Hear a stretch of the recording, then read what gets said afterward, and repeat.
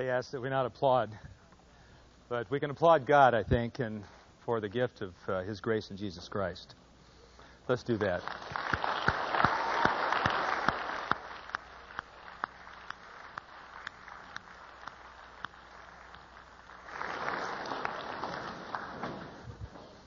Thank you for your offering of praise, choir. Welcome. I guess this is the biggest preview day ever at Westmont. Some 300 folks previewing, and we welcome you here.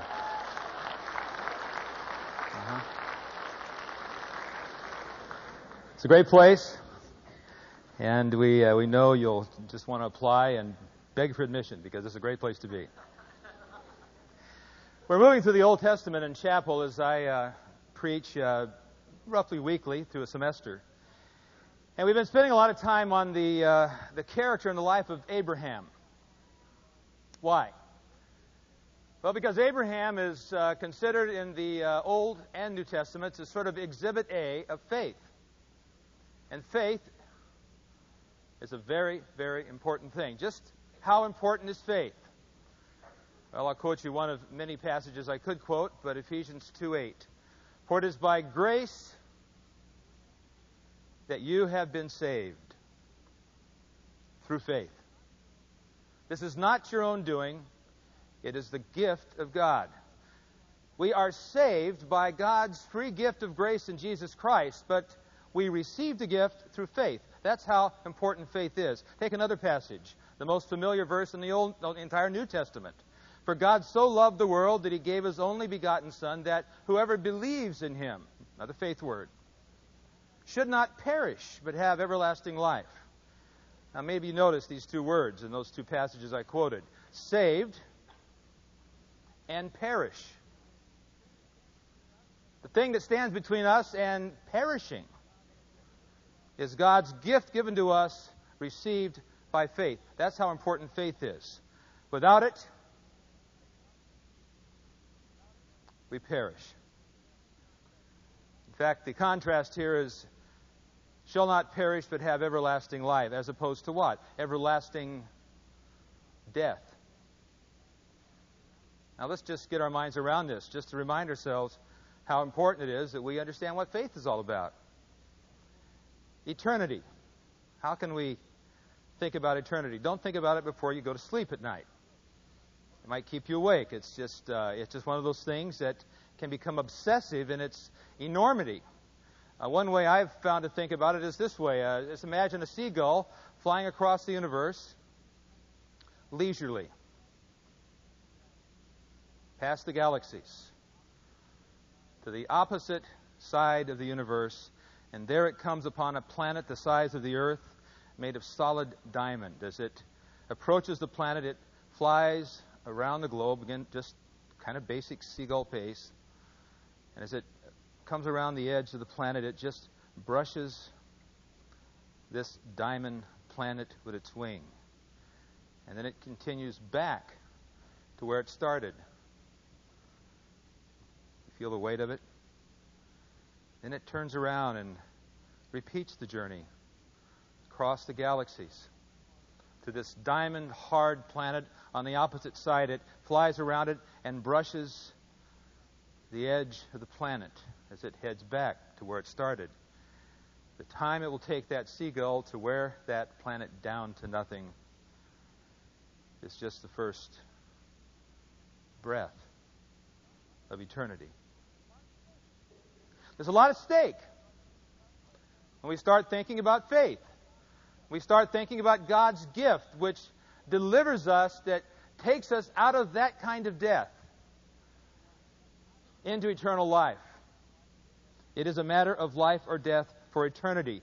Abraham, we're told, is exhibit A of this saving faith. And Paul says that if we believe in Jesus Christ, if we have faith in Jesus Christ, we are children of Abraham. Genesis 15:6. God made a big promise to Abraham, and Abraham believed it. And the Bible says God reckoned him as righteous because he believed. He simply trusted God's promise. Did you know that you know what is the Hebrew word for faith. Amen. That's the word. I think it's fascinating that wherever the faith of the Bible goes in the world, no matter what the language is, two words stay the same. Amen and hallelujah. Any place, they're the same. But Abraham amened it. And in the sense of the word here, it's a very graphic, pictorial Hebrew word. It's like it has the idea of driving a stake into the ground and then lashing a tent to it. Or maybe driving a piton into a granite face and stringing your carabiner to it. You literally rest your weight on a thing that you have faith in. It's not cognitive agreement with something. It is resting your existence on what you believe in. When God made His promise to Abraham, the father of us all, who have saving faith, He lashed his life to it. He rested on the promise. And faith is inextricably linked then with hope. Will God do what He says? Has He done what He's claimed to have done? Can we trust Him to do what He says? And what happens? What happens when it appears that He hasn't done what He says He's going to do? In other words, what happens when we have to wait for the promise? What happens when our experience seems to, contradict the promise? What can you do when that happens? Answer. You learn to laugh. Yes. You learn to laugh. Which takes us to the text I want to look at this morning. Genesis chapter 18, verses 1 to 15. It has been 24 years since Abraham and Sarah received God's promise that they would have a child, and through that child be a nation. 24 years. They get it, well, at least Abraham gets it when he's 75. Sarah, as you will see in this text, will describe herself as a worn-out old woman. Those are her words, not mine. He's 99 years old, her husband, and they still don't have a kid. So listen to this marvelous text. Open your Bibles to Genesis 18, and we'll just look at the first 15 verses. But first, hear the story before you look at it. I'll be reciting it out of the New Living Translation of the Bible. It says, "The Lord appeared to Abraham again, while he was camped at the oak grove belonging to Mamre. One day, at about noon, while Abraham sat at the entrance to his tent, he suddenly noticed 3 men standing nearby. He got up and ran to meet them, welcoming them by bowing low to the ground. 'My Lord,' he said, 'please stop a while. Rest beneath the shade of this tree while my servants get some water and wash your feet. Let me prepare some food to refresh you. Please stay a while before continuing on your journey.'" Great picture of Bedouin hospitality here. "All right," they said. "Do as you have said." So Abraham ran back to the tent and said to Sarah, "Quick, get 3 measures of your finest flour and bake some bread." Husbands have been doing this for centuries, it appears. Then Abraham ran out to the herd, chose a fat calf, and told a servant to hurry up and butcher it. When the food was prepared, he took some cheese curds and milk and the roasted meat, and he served it to the men. As they ate, Abraham waited on them beneath the trees. "Where is your wife Sarah?" they asked him. "Well, she's in the tent," Abraham replied. Then one of the men said, "About this time next year, I will return, and your wife Sarah will have a son." Now, Sarah was listening to this conversation from the tent nearby. Since Abraham and Sarah were both very old, and Sarah was way past the age of having children, she laughed quietly to herself. How can a worn-out old woman like me have a baby? She thought. And when my master, my husband, is also so old. Well, apparently there's more to these men than meets the eye, because the next line of the text is wonderfully mysterious. It says, "Then the Lord said to Abraham." Why did Sarah laugh? Why did she say, "How can an old woman like me have a baby? Is anything too hard for the Lord? This time next year I will return just as I told you. And your wife Sarah will have a son." And I love the last line of the story. Sarah was afraid, so she denied that she had laughed. But the man said, "That's not true. You did laugh." Well, there you have it. What does Sarah's laugh mean? Well, for that matter, what does any kind of laugh mean? You may not know this, but it's a question that's been debated and discussed for literally centuries by philosophers and psychologists. People of the stature of Aristotle and Bergson and Schopenhauer, even Sigmund Freud, a man about as humorless as a chicken, wrote an essay entitled "Jokes and the Relation to the Subconscious." Must have been a real side splitter. But it would appear that through all these theories and discussions about what makes us laugh, that there are two words that stand out. I want you to think about them for a while. We're going to learn something very big about faith here. The words are incongruity and surprise. Now, by incongruity, I mean the juxtaposition of two apparently contradictory or unrelated ideas or situations. A Connecticut Yankee in King Arthur's court. That's the humor there. What's he doing there? Or in a less artistic mode, Bill and Ted's Excellent Adventure. So that's the incongruity. It's just you get two things together and they seem to contradict one another, but the very contradiction is what makes us laugh. And then there's surprise. Something just sort of pops up unexpectedly. It's not what we thought we're going to get, but we get it. And it makes us laugh sometimes. And of course the two are closely related because they both have the effect of sort of jolting us out of the frame of mind that we're in. Woody Allen, I think, is the master of incongruity and surprise. He says things like, "I don't believe in an afterlife, but I'm bringing along an extra pair of underwear just in case," you know. Crucial. It is possible to have humor that deals only with the incongruous, but not with surprise. Sarah's laugh. It's that kind of laugh.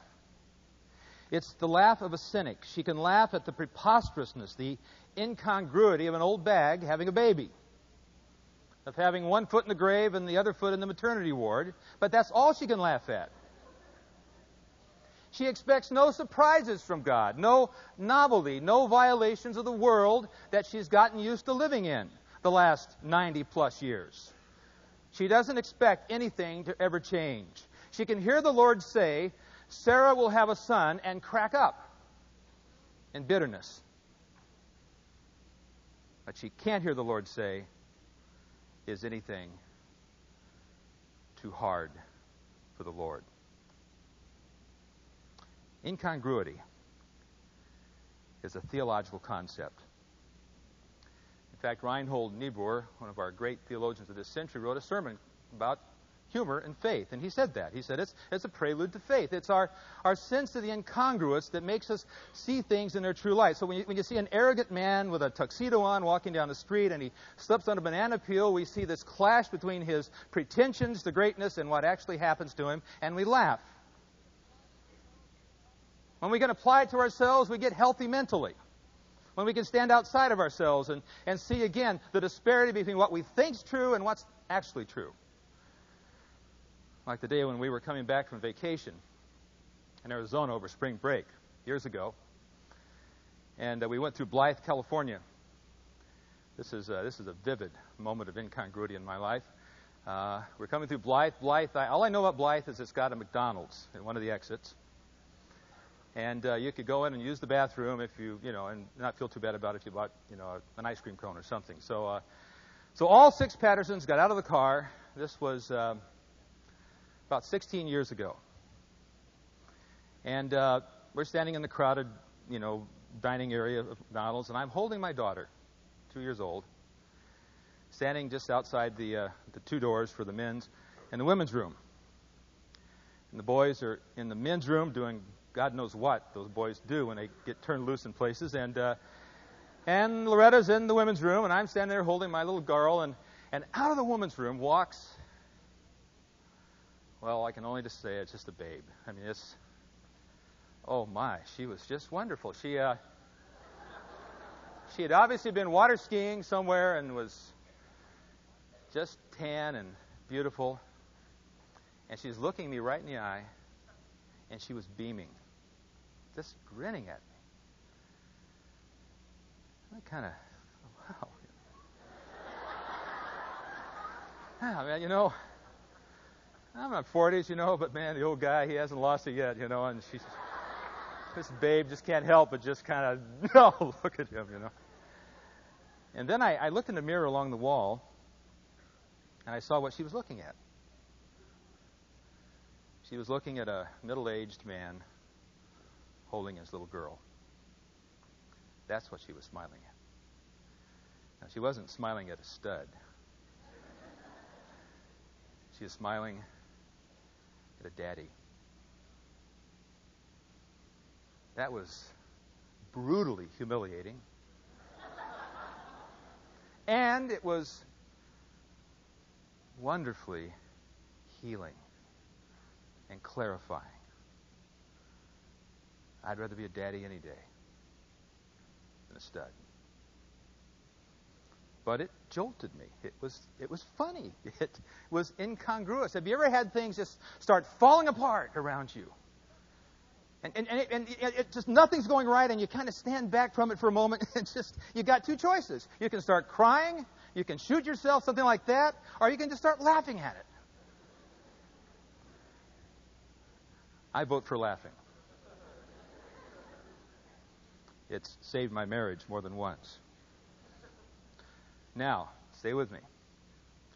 Let this sense of the incongruous, the ability to stand outside of ourselves and see ourselves for what we really are, let it extend out to the ultimate things of life. And the laughter stops, doesn't it? I mean, standing here on earth and kind of looking down around us, we might feel pretty good about ourselves. But go out to the edge of the universe and look back at yourself. You're just a speck on a speck of a planet. Pascal wrote about it this way. He said, the universe is so big that the center is everywhere, the circumference is nowhere, and who are we in that? What is man? He said, he is a nothing in comparison with the infinite. Wow. Of the Bible. Psalm 144, verses 3 and 4. O Lord, what is man that you care for him, the Son of Man that you think of him? Man is like a breath. His days are like a fleeting shadow. Do you feel important? Do you feel powerful or smart or something? Well, just take this into consideration. Your life is a breath. Or this, Psalm 62. Verse 9. Low-born men are but a breath. And they know that. The high-born, the rich, the powerful, are but a lie. They have enough goodies, enough things to make them think that they aren't a breath, but they are.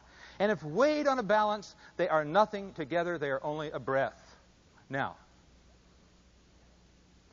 let this sense of the incongruity of your existence take you where it's supposed to take you.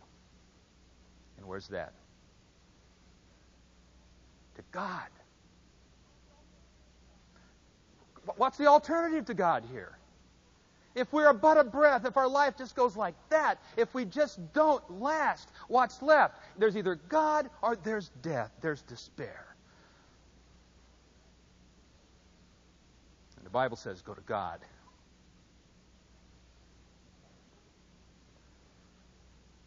Psalm 73 is one of my favorites.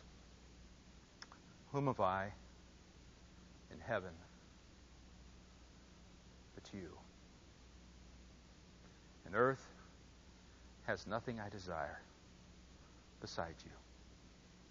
My heart and my flesh may fail, but God is the strength of my heart forever. Is anything too hard for the Lord? Well, is there? And how do you answer that question? You say yes, and the world shuts down, the universe is closed, God is no longer God. He's benevolent maybe, He's kindly and concerned perhaps, but He is as weak and as powerless as you are. Is anything too hard for the Lord? Say no, and well, gosh, the world just opens up. It gets big, it gets exciting, it gets dangerous. The possibilities are endless. I mean, wild things happen. I went through the Bible and just looked at all the times that question is put to us, or that statement is made. Next time, is anything too hard for the Lord? Well, it's stated as a statement, not a question. Jeremiah is told as Jerusalem is about to be overrun by the Babylonians, and the people have been taken off into captivity, God says to Jeremiah a very funny thing. He says, Jeremiah, would you invest in some real estate here? What? That's like renting a suite of floors in the World Trade Center. But He does. And God says, let this be a sign in the midst of the incongruity of your life of my promise. Jeremiah writes a prayer when he does it. And he says, with God, nothing is impossible. You know, the next time it happens in the Bible, the teenage girl at her prayer is a virgin. She's going to get pregnant in an unnatural way, a supernatural way. And when she says, how can this be? The angel says, with God, nothing is possible or impossible. My favorite is the rich man who leaves Jesus when he's told he has to part with his riches to follow Jesus. And the disciples look at this happening, and they're just dumbfounded. I mean, they want somebody with money to be part of the group. And Jesus says, you know, it's so hard for rich people. It's easier for camels to get through the eye of a needle than it is for people like that to get into heaven. And the disciples are just, oh, who can be saved? And Jesus says, with people, that's impossible. In other words, it's impossible for any of us to be saved. We don't know how to let go of our wealth. We don't know how to let go of ourselves. And then Jesus says this, but with God, all things are possible. Now that is a very funny statement. Because what Jesus is saying, poised at the juncture of this needle's eye and this camel, that's incongruous, I'll say. He's saying that camels do get through by the power of God. Now there's the surprise, right? And in this sense, the gospel is a comedy. It's just the biggest joke in the highest sense of that word in the universe. Silly, sinful, weak little people who don't, animals know better than we do how to take care of ourselves. Get saved, get crowned, get hope, get glory. Isn't that great? Wow. And life gets filled with surprises. I want to close with the story of just one. Charles McCoy, age 72, is a pastor in Oyster Bay, Long Island, for his entire career as a pastor. Never married, did earn 3 PhDs, however, at Ivy League schools on the East Coast. He hits 72. It's a Baptist church that, well, not the Baptist churches are the only ones that do this, but they mandate retirement at age 72. They said, you've got to retire. And he thought, my heavens, I'm still feeling good. And they want me to go down to Florida and do lawn bowling or something. And he's so depressed about this. And then he began to think, I haven't led many people to Christ. I never married. I've just done these doctorates, and now they want me to quit. About this time, at the depth of his depression, a man from East Indian, came to his church and spoke at the church, and McCoy took him out to dinner after church, and they got to talking, and at one point Charles just sort of shared his heart with him and said, they're making me retire. And the Indian said, well, hey, come to my country. When people get old, they get respected. McCoy thought about it, decided he'd do it. Went to his elders and said, when I retire, I'm going to go to India and preach. They were aghast. They said, what if you die in India? There's the humor again. And McCoy said, it's as close to heaven from Calcutta as it is from Oyster Bay, New York. So he got everything he could in one big steamer trunk, and he shipped off to India, landed in Bombay, got off the boat, and somebody had stolen his trunk. He's 72 years old. All he has now is an address and his wallet. So he gets on a bus, and if you've been to India, you know what those buses are like, and he gets on his bus, and he tries to find this address, and he's traveling, and he gets off the bus at the address, and somebody's picked his pocket. He doesn't have a wallet. He has no money. All he has is an address, and he finds the house that he goes up to. He knocks on the door. He had sent them letters of introduction, and opened the door. They had no idea who he was. They hadn't gotten the letters. But they were Christians, and they were missionaries, and they invited him in and asked him what he's going to do. He said, I don't know. Maybe tomorrow I'll go down and see if I can meet with the mayor of the city. Well, he said, we've been here 15 years, and he just will not meet with any of us. And McCoy said, well, I'll try. So the next day he went down to City Hall in Bombay and asked if he could meet with the mayor, and the receptionist said, well, who are you? He said, I'm Dr. Charles McCoy, and he put down a card, and it listed some of his PhDs, and she took it back and showed it to the mayor, and who is he? He said, well, he says he's just a missionary, but look at all these doctor's degrees. He must be somebody important. Faculty's not giggling yet. Okay.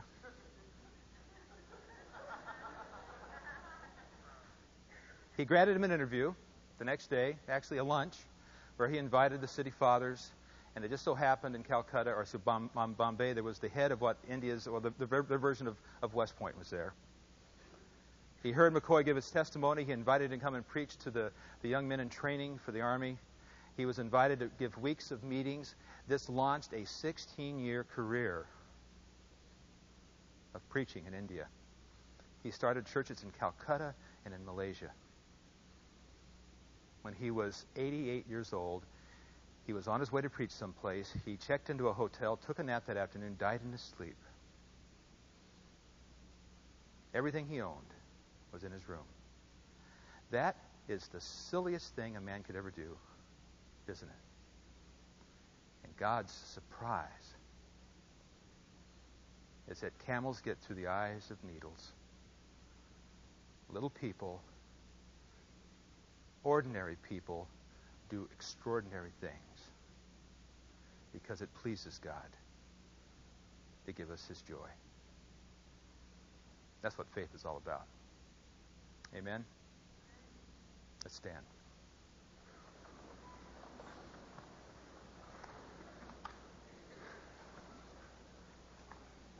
And now may the grace of our Lord Jesus Christ and the love of God and the fellowship of the Holy Spirit give us great faith and peace and laughter today and forever. Amen.